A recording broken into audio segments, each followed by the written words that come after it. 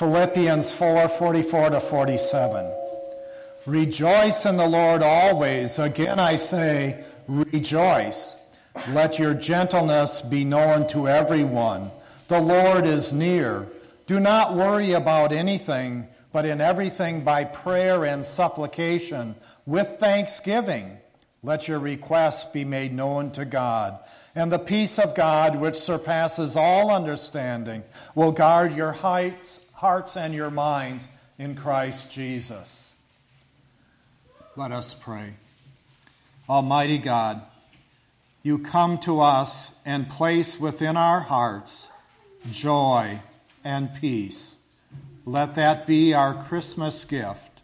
Amen.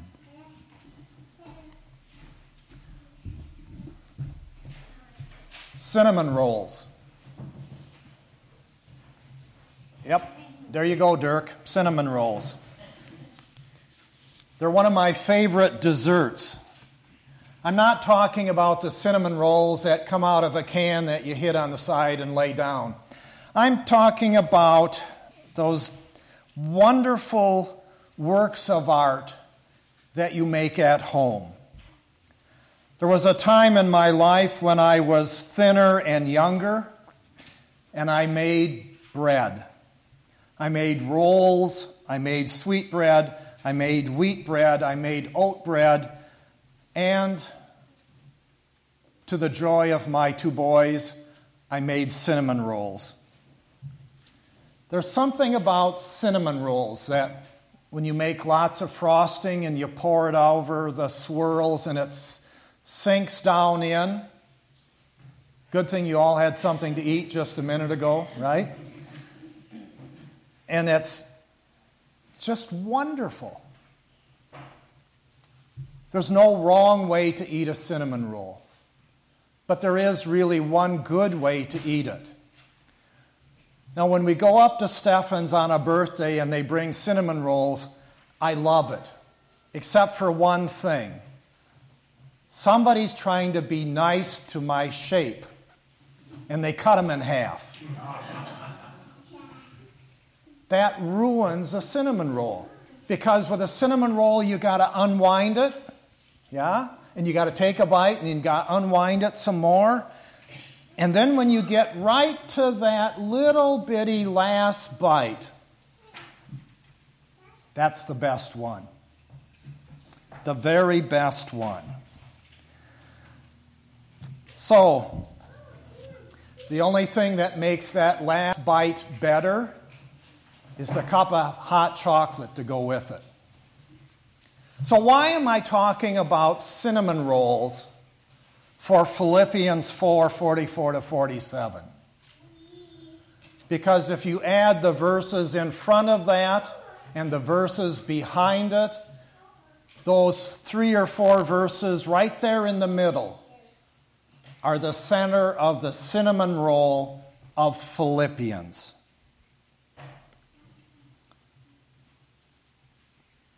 Rejoice in the Lord always. Again I say rejoice. Rejoice in the light of God's goodness. It is right and good. Amen. Why is Paul writing about joy?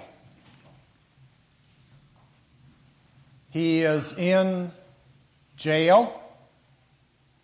He's writing from a prison cell.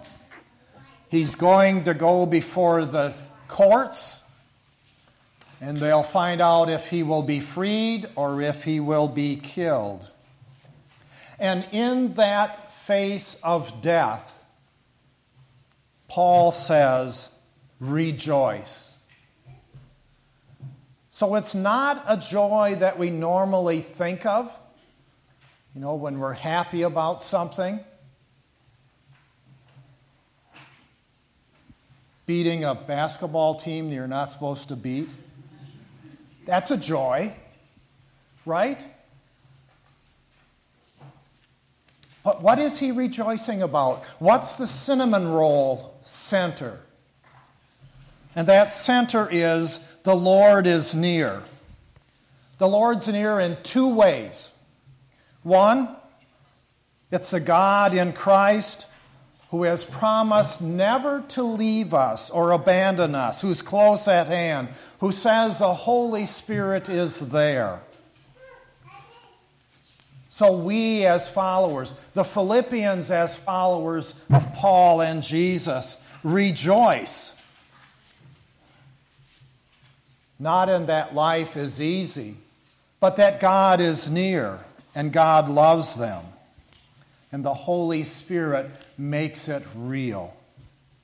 And the second part, just as important, is that the Lord is near in the prayers and the presence of other believers. Rejoice in the Lord. We are the body of Christ.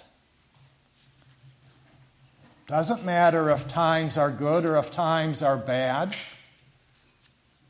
because we are near to God, and God is nearer to us, and we as a people are the church. We're in the season of Advent, that season in the church year that basically very few people understand. Unless you're like me, a little bah humbug, and then you like Advent. It's a time of preparation, a time of knowing that God is coming, knowing that the Savior will return. Paul is sitting in prison, and the Philippians are being persecuted, and their promise is Christ shall return soon. A promise that God will make things right. A promise that those who have ignored God's word will see how important God is in the life of faith. He makes all things right. Not based in happiness, but based in a faith that makes happiness happen. So what does it mean to say that God is near us, to say that we are near each other in faith? What does that mean? Does it mean we're talking about having compassion and loyalty and sharing and harmony as a people of God? Does it mean that we're coming together to make deep friendships? Not a one-way street of friendship, but two ways, where there's mutual caring, loving, and the word he uses, and forbearance. It's an old word. It's a word that means to have patience, to have gentleness, to have tolerance, to have mercy with each other. It's not the lovey-dovey, fluffy stuff of friendship. This is the type of friendship where we walk through the muck of life and we see the good, the bad, and the ugly. And we still say, we are friends. We are friends in Christ. We are loved in Christ. We love each other. There is no escaping human sinfulness. There is no escaping that we do wrong things. There is no escaping the eye of sin. But there is Christ's forbearance for each other. So, out of that forbearance, we hold one another accountable. In that forbearance, we gather together and we move forward in what is faithful actions of faith. It's in that we make holy friends. And it's hard work. It's hard work. So what is there to rejoice in? We rejoice that God is near us. We rejoice that God has saved us. We rejoice that we have each other.